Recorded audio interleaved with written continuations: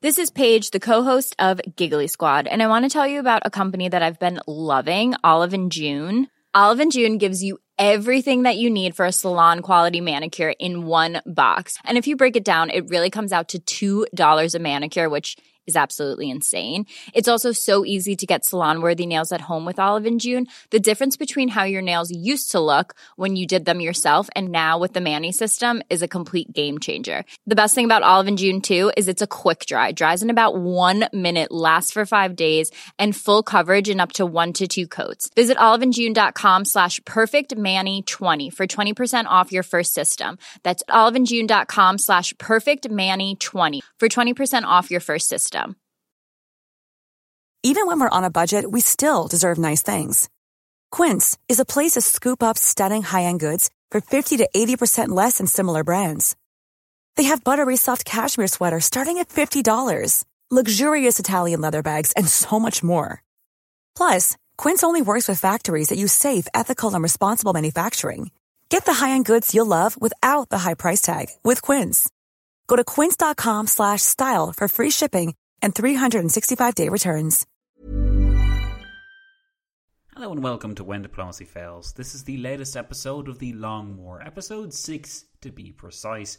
If you like your stories in order, make sure to listen to the previous episodes, but if not, and if you've been following us all this time anyway, thanks very much for joining us. For those of you that are just joining us for the very first time, you're super welcome, and I'm very happy to have you. If you'd like to check out more information about the podcast, please go to wdfpodcast.com. And if you've been listening to this podcast a while and you still haven't visited our wonderful, lovely website, I would also encourage you guys to do that too, because, well, honestly, I'm paying for the website space, so you might as well. In other news, When Diplomacy Fails is a member of the Agora Podcast Network, which means we are part of a wonderful group of other podcasts that do wonderful, lovely things just like When Diplomacy Fails. I would really encourage you guys to check out the Agora Podcast Network and see the other shows that are on there. Maybe some of them will take your fancy. In there, for a fact I know, we have American Biography by Tom Daly, we have The History of England by David Crowther, and of course we have the multiple billion number of projects that both Travis J. Dow and both Royfield Brown are up to. So do go and check those out if you're interested. One last reminder before we get into this: When Diplomacy Fails is supported by its fans and depends upon its fans, or history friends as I like to call them, because you guys are wonderful and special to me in your own way. So with that in mind, I would really encourage you guys to be fit.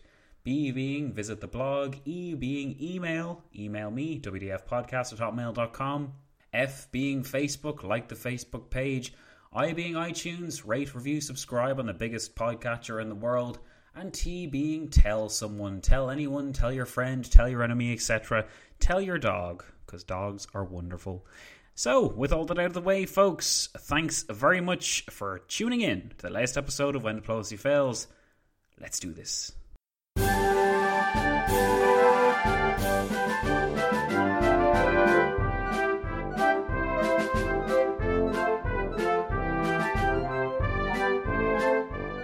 Hello and welcome, history, friends, patrons all, to episode 6 of The Long War. Last time we took a closer look at the Ottoman-Habsburg rivalry by focusing the microscope on the military side of things. What made the West so fear the Turk? What was the lay of the land just before Vienna came into view? What had the West done right in terms of warfare? And why were the Ottomans somewhat lagging behind? Had the decades of conflict in Western Europe actually proved a blessing in disguise? And did the Turk still possess the actual ability to project his power westward, considering the fact that he had so epically failed at the Battle of St. Gothard in 1664, as we saw last time? You may have noticed that we are taking the scenic route to get to the last siege of Vienna. That's because there's a good bit of quality information available on the period. And as someone who loves setting the scene and learning more about the era along the way, I thought it would be beneficial to us both to dwell on some of the issues before we just jump into the main event. For those of you that have asked me to just get on with the main event and the siege already and give you the glorious charge from Sobieski, I'd ask for your patience. I promise when we do reach that momentous event, our narrative will be all the better for having taken our time and carefully picked over the era. With that in mind, today we're going to look at the Ottoman Empire at war. Specifically, we'll look at the storied history between one Ottoman vassal in particular, the Crimean Tartars, and their Khan, who was technically a brother of the Sultan, but who in reality was bound to him like so many others. This little investigation is necessary, guys, so that when I start to bring the pieces of the story out to you later on, you'll be able to remember and understand how all those pieces were moved and who was moving them. This should make our story more well-rounded, and don't worry, I'm aware that we haven't delved into much diplomacy as of yet. In the next episode, we do begin to unpack the dizzying array of agreements, vested interests, and, of course, bloated egos floating around, which made the diplomatic lead-up to the last siege so fascinating, as well as the reluctant actors who lagged behind. Until then, though, let's get down to business.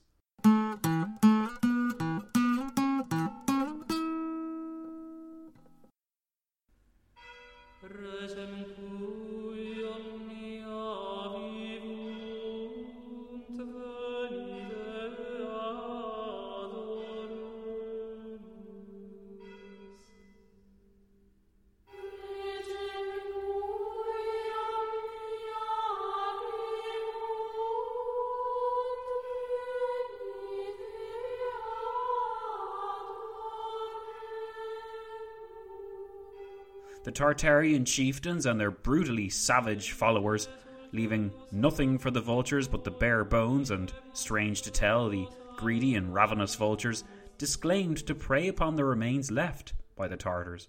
Old and deformed women they gave for daily sustenance to their cannibals. The young and beautiful they devoured not, but smothered them, shrieking and lamenting under their forced and unnatural ravishments. Cutting off the breasts of tender virgins to present as dainties to their leaders, they fed themselves upon their bodies. These were the words of the monk Matthew of Paris, who was attempting to describe the events of 1241, where the city of Pest, making up parts of the modern-day city of Budapest, was attacked and destroyed by a horde of horsemen that struck terror and fear into the rest of Europe. This horde had already defeated the combined armies of the Poles, the Hungarians, and the Teutonic Knights. Their horses simply outmaneuvered the heavy medieval knights sent against them. The result was the burning and plundering of cities like Kiev on the river Dniester or Pest on the Danube. We know this horde of horses as Mongols, but contemporaries also called them Tartars. They looked similar to those exotic and fearsome steppe people faced by the fringes of the Roman Empire, and in 1241 their display of force was greater than any which had come from that region of the world in living memory. Whether it was Scythians, Huns, Magyars, Mongols or Tartars, the eastern fringes of Europe had long grown used to the fearsome spectacle wrought by the horde. Established by Hachijireh in 1449, the Crimean Khanate and their dynasty of Khans were the patrilineal descendants of Toka Temür, 13th son of Yoki and grandson of Genghis Khan through marriage. Temür married one of Genghis Khan's granddaughters. That Mongol link connected the Tartars to their historic past in the Golden Horde, while it also meant the Europeans could deride them the same way as the barbarous, merciless, cultureless Mongolians. Our opening quote, while recounted by Matthew of Paris in the Abbey of St. Albans, far away in mid-13th century England, would retain a level of potency for Europe even in the 1680s. Andrew Wheatcroft, for his part, wrote that, in 1682, no one considered the Tartars other than as Matthew of Paris described them. But who were the Tartars really, and how did they come to be so important not merely to the Ottoman Empire but to the warlike state of affairs in the fractured eastern reaches of Europe? Let's investigate as part of our wider examination of how the Ottoman Empire spurred its considerable troop of vassals onwards into war. On the surface, it would have been difficult to tell, but as Sultan Mehmed IV's court moved towards Edirne, formerly Adrianople, the Ottoman Empire was in fact on a war footing. It was hard to tell that this was in fact the case because the Sultan seemed more interested in making use of the great hunting reserves which the road through Thrace had to offer than actually getting down to discussing the upcoming campaign or indeed hurrying all that much at all. Mehmed didn't rush because he had been told in advance of the technicalities. It was late, in autumn 1682. The rains were en route with an edge of bitterness that suggested snow may well fall on the lower ground soon enough.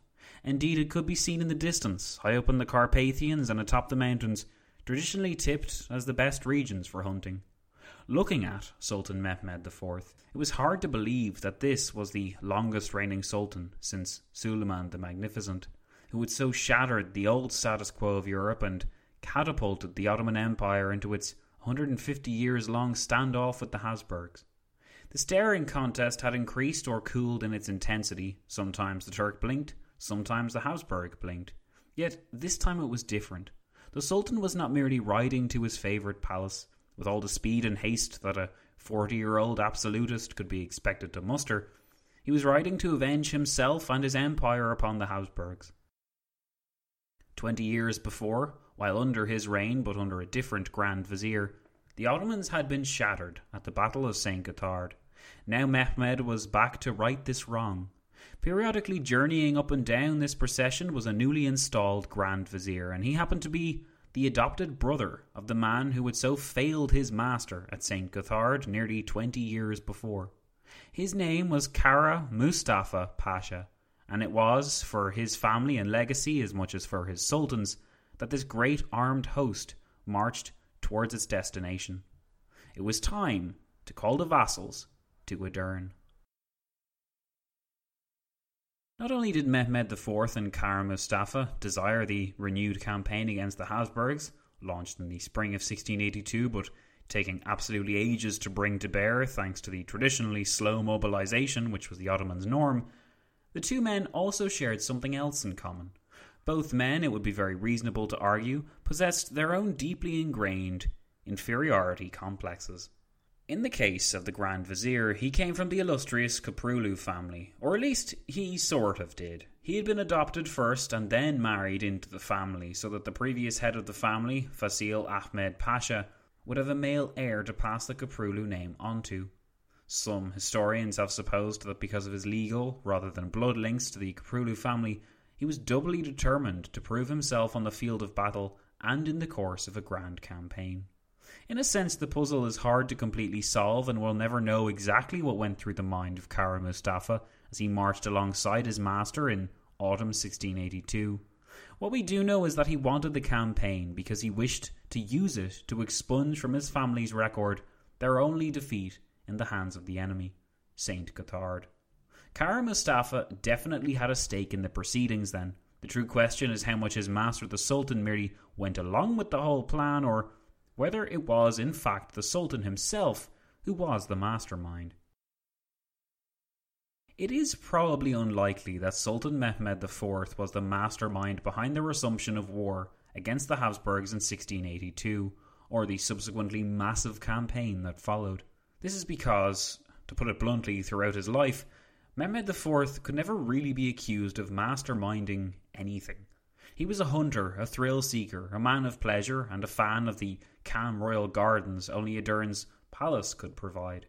This was why he was so pleased to go there. Not only was a grand campaign underway which would erase the shame of past failures, but he would be able, as was customary, to claim all the glory if the campaign succeeded and take none of the blame if anything went wrong. This custom of declaring campaigns to be led by the Sultan was one of the curious PR stunts in the Ottoman Empire, designed to give the impression that all sultans were the martial superhumans in the form of Suleiman the Magnificent, or, particularly poignant to Mehmed IV, Mehmed the Conqueror.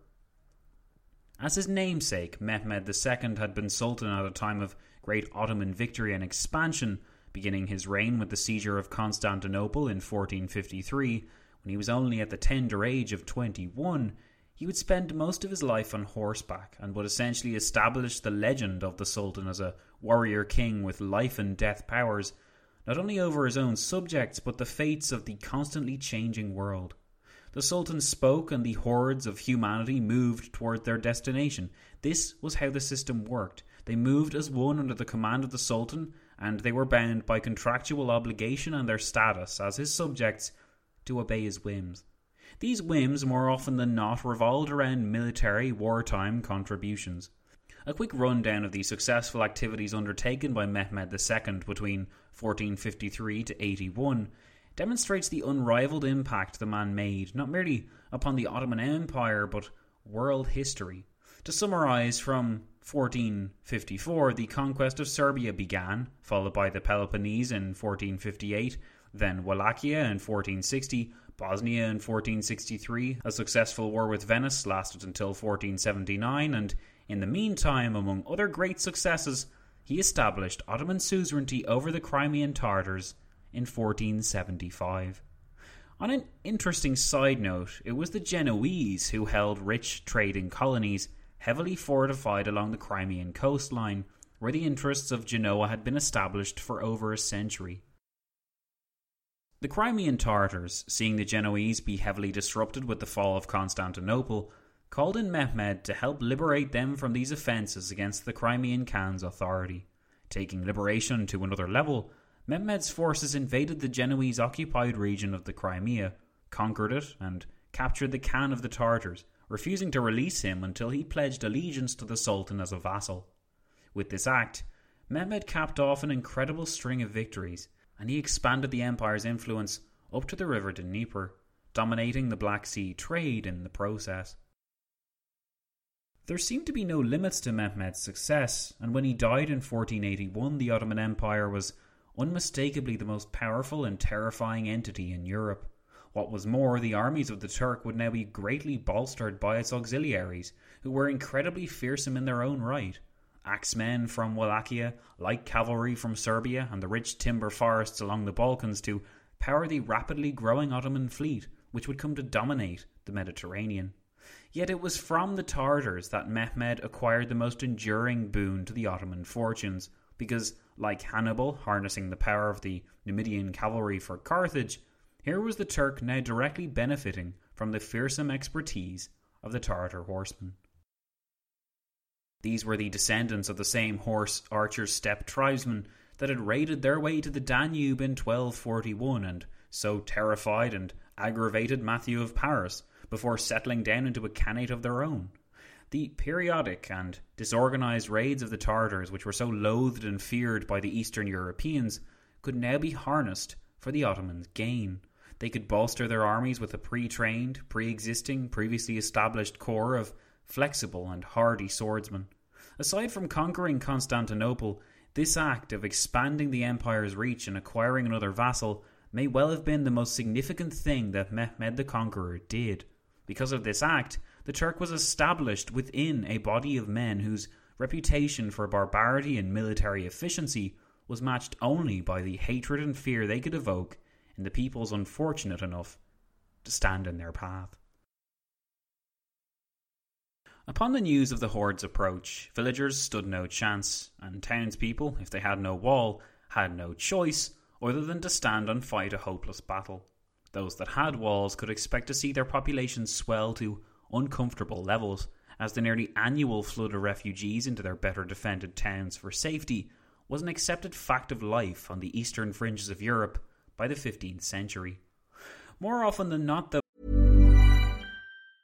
Ryan Reynolds here from Mint Mobile. With the price of just about everything going up during inflation, we thought we'd bring our prices down. So to help us, we brought in a reverse auctioneer, which is apparently a thing. Mint Mobile Unlimited Premium Wireless. How to get 30, 30, bit to get 30, bit to get 20, 20, 20, bit to get 20, 20, bit to get 15, 15, 15, 15, just $15 a month? Sold! Give it a try at mintmobile.com/switch. $45 up front for 3 months plus taxes and fees. Promo rate for new customers for limited time. Unlimited more than 40 gigabytes per month. Slows full terms at mintmobile.com. Quality sleep is essential. That's why the Sleep Number Smart Bed is designed for your ever-evolving sleep needs. Need a bed that's firmer or softer on either side? Helps you sleep at a comfortable temperature? Sleep Number Smart Beds let you individualize your comfort, so you sleep better together. J.D. Power ranks Sleep Number number 1 in customer satisfaction with mattresses purchased in-store. And now, save 50% on the Sleep Number Limited Edition Smart Bed for a limited time. For J.D. Power 2023 award information, visit jdpower.com/awards. Only at a Sleep Number store or sleepnumber.com. I'm Sandra, and I'm just the professional your small business was looking for. But you didn't hire me because you didn't use LinkedIn Jobs. LinkedIn has professionals you can't find anywhere else, including those who aren't actively looking for a new job, but might be open to the perfect role, like me. In a given month, over 70% of LinkedIn users don't visit other leading job sites. So if you're not looking on LinkedIn, you'll miss out on great candidates like Sandra. Start hiring professionals like a professional. Post your free job on linkedin.com/people today. Tartars acted and preyed upon regions which had little to no defences to speak of, and even if said towns were relatively devoid of riches, it was not the physical riches that the Tartars sought, but human cargo. Adding to their fearsome reputation, the Tartars were slave traders to the core. From their bases along the Black Sea, they would lead millions of men, women and children into captivity, as the roads were crammed with the tragic and harrowing sight of distraught individuals on their own personal road of acceptance, as they came to realise that their life in bondage had now begun. They could accept to be traded as close to home as Constantinople, or they could end up further still to the east in the courts of exotic and alien cultures they had never heard of or imagined. It was, of course, a terrible time in human history, but it formed merely one aspect of life on the fringes of European civilization. The toil that the Tartars inflicted on these people only increased the hatred that their European neighbours had for them, while their nomadic culture and Islamic faith also distinguished them from the innocent, honest, pious and gentle Christian peasants that they stole. Building a narrative of absolute loathing and disgust around the Tartars was already complete by the time the Ottoman Empire forced the capitulation of their Khan. By doing so, it was clear that the terrible Turk and the barbaric Tartar were working in tandem, and as a result the Ottoman soldier became subsumed in the same rhetoric which had once been reserved only for the Tartar steppe horsemen. Once the Ottomans began regularly using the Tartars in their campaigns, they became just as great a malicious evil and blight upon the world as the Tartars by themselves had once been. The only difference now was that because of the Ottoman ability to project their own power, Tartar horsemen were now able to ride far deeper into the civilized parts of Europe than ever before. It was a horrifying prospect that once again the Mongols should reach the bank of the Danube. By so marching with his huge host in autumn 1682, Mehmed IV planned to bring this nightmare to fruition as a part of his play for Vienna. He would fulfill the terrible fears of all good and cultured Europeans. He would unleash the barbaric horde of Tartars upon the parts of Europe that had never seen their faces or heard their evil, shrieking cries. Reaching Adurin just as the snow began to fall in 1682, Mehmed had already begun ordering the vassals into place. A fast galley was on its way through the Black Sea and towards the Crimea. It was time to bring the Tartar nightmare to bear.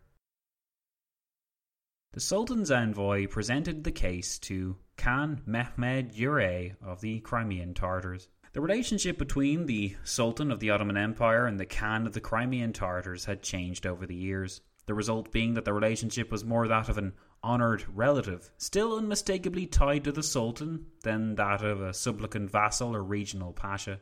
The Sultans had a history of being careful with how they treated the Tartars, largely because they so depended upon them for the fear they could inflict, as much as the professionalism they exhibited. It was imperative that the Tartars be part of this campaign against the West, this new rush for Vienna. So with honeyed words did the Sultan invite the Khan, at his own impressive palace at Baki-Shireh on Crimea's southern coast, to act alongside the Sultan. This was a mild form of command. Sultan Mehmed IV was seeking, as he put it, assistance for the faith of Islam, as well as for the brotherhood of the Ottoman dynasty.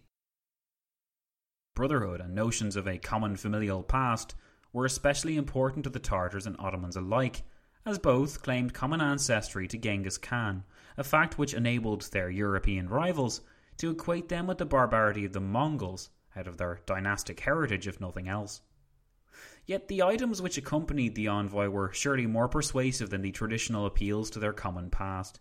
Within the chest that contained the Sultan's scroll outlining his reasoning for the coming campaign, there was also, carefully wrapped in silk, a jewelled sword, a long fur robe, and thousands of gold coins.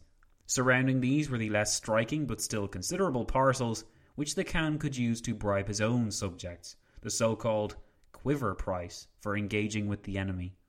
The message was couched in familiar and cordial language, but there was no question of what the Khan would do next. He would fall in line just like the rest of the empire's vassals. By doing so, he would fulfill the contract first made by Mehmed II over 200 years before. For his master's sake, it was now time to rally the horsemen, some 80,000 in all, towards their new objective. In a sense, the Crimea defied much of the simple definitions that applied to the other Ottoman vassals. While the Khan marched here with no objections, it hadn't always been this way. The very geography of the Crimea led to the sometimes fractious relationship between the Sultan and the Khan. On the south coast of the Crimea, the Ottomans maintained garrisons in the most profitable port towns. A range of mountains separated this garrisoned region from the more Tartarized interior, which was peppered with steep mountains that led ever northwards to the Khan's palace and the steppe lands over which he directly ruled.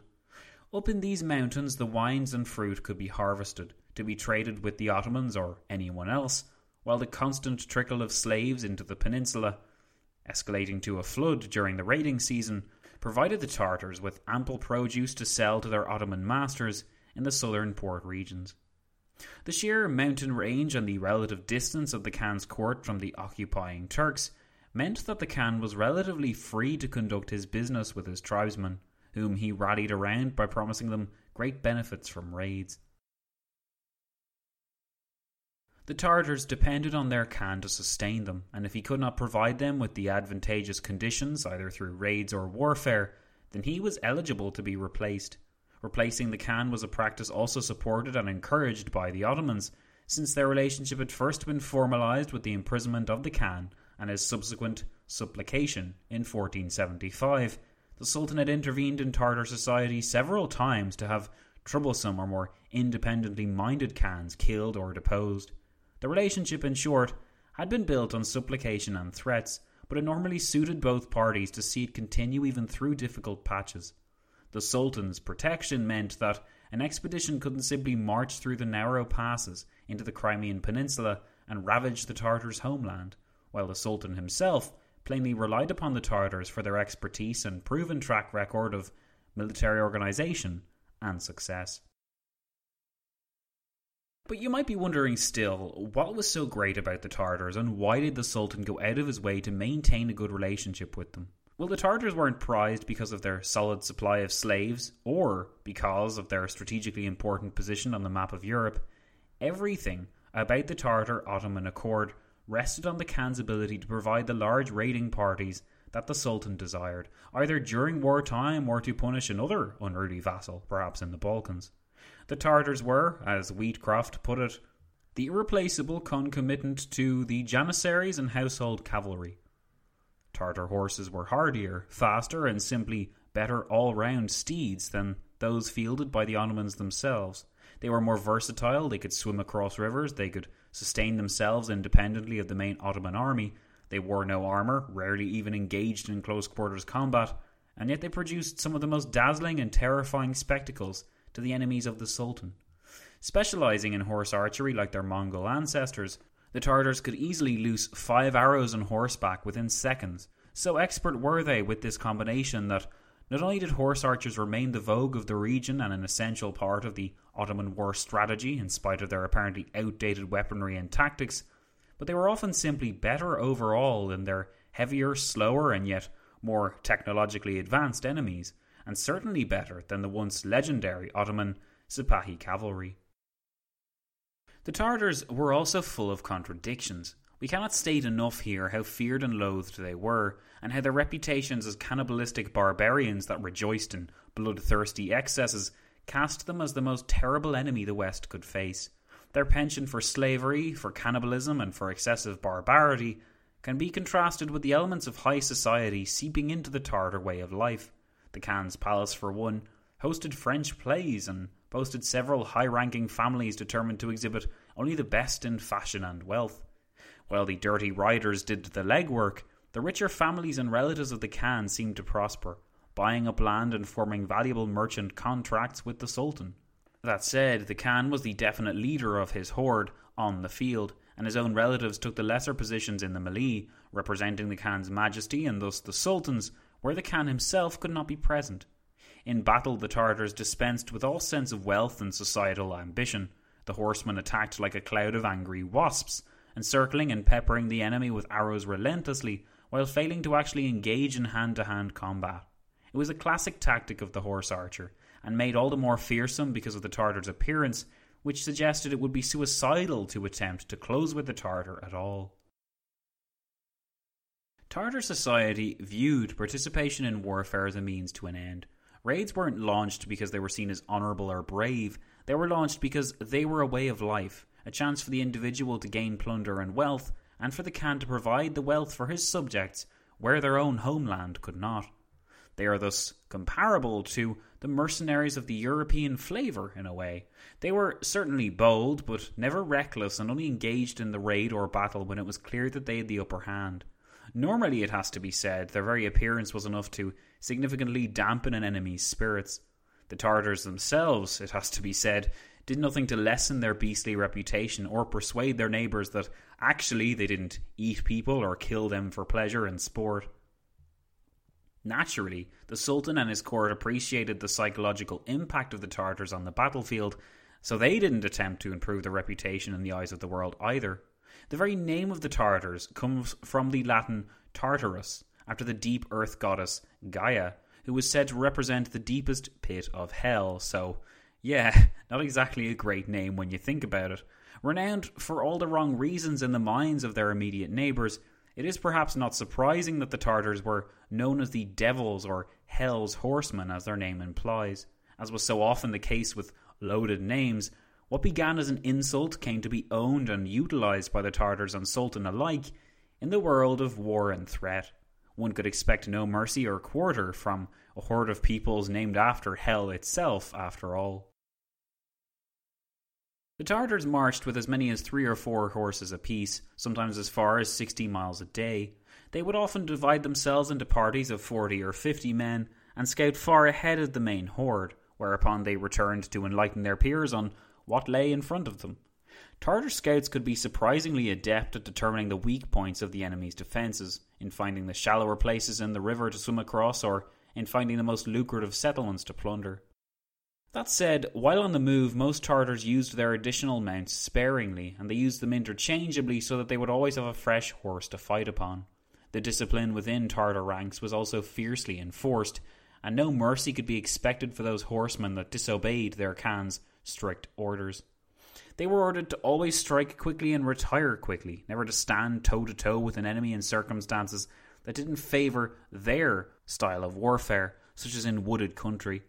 In addition, the Tartars were less effective at seizing well-fortified settlements like castles or even fortresses, for example. Their arrows made no impression on the walls, so the countryside was simply pillaged instead.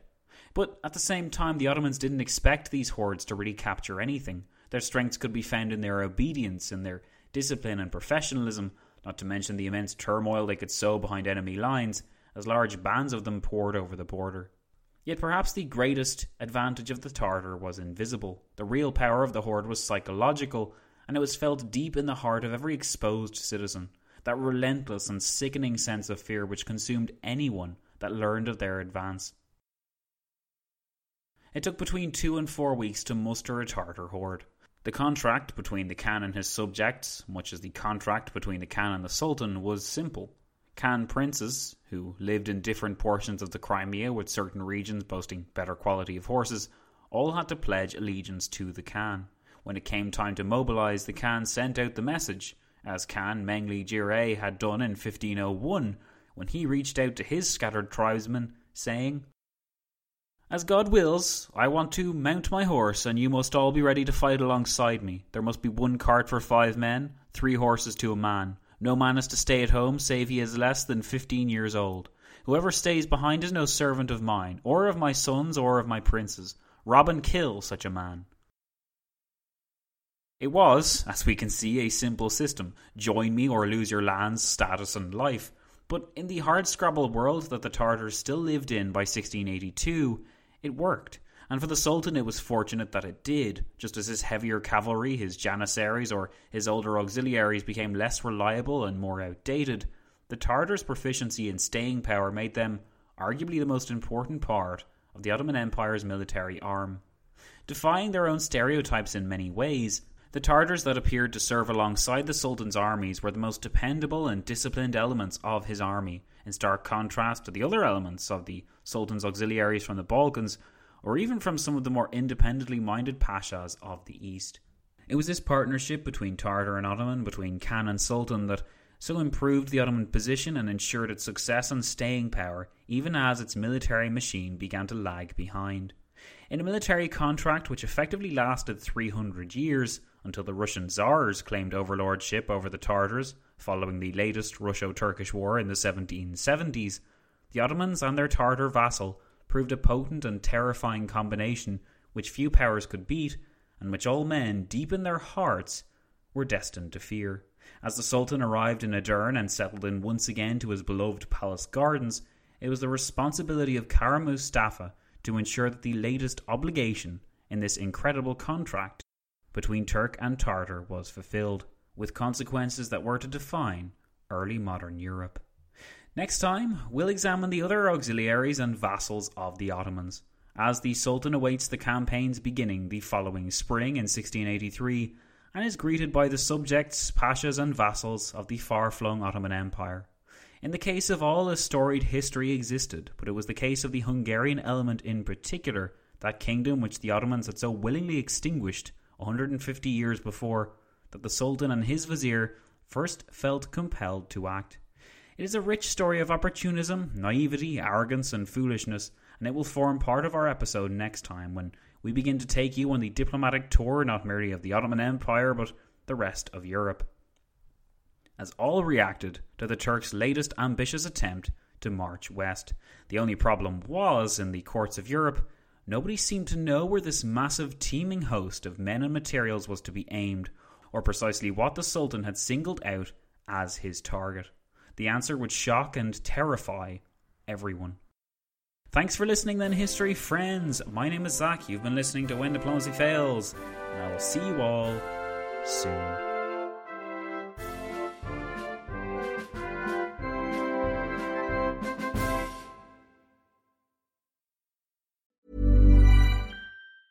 Mom deserves the best, and there's no better place to shop for Mother's Day than Whole Foods Market. They're your destination for unbeatable savings, from premium gifts to show-stopping flowers and irresistible desserts. Start by saving 33% with Prime on all body care and candles. Then get a 15-stem bunch of tulips for just $9.99 each with Prime. Round out Mom's menu with festive rosé, irresistible berry chantilly cake, and more special treats. Come celebrate Mother's Day at Whole Foods Market. Even when we're on a budget, we still deserve nice things.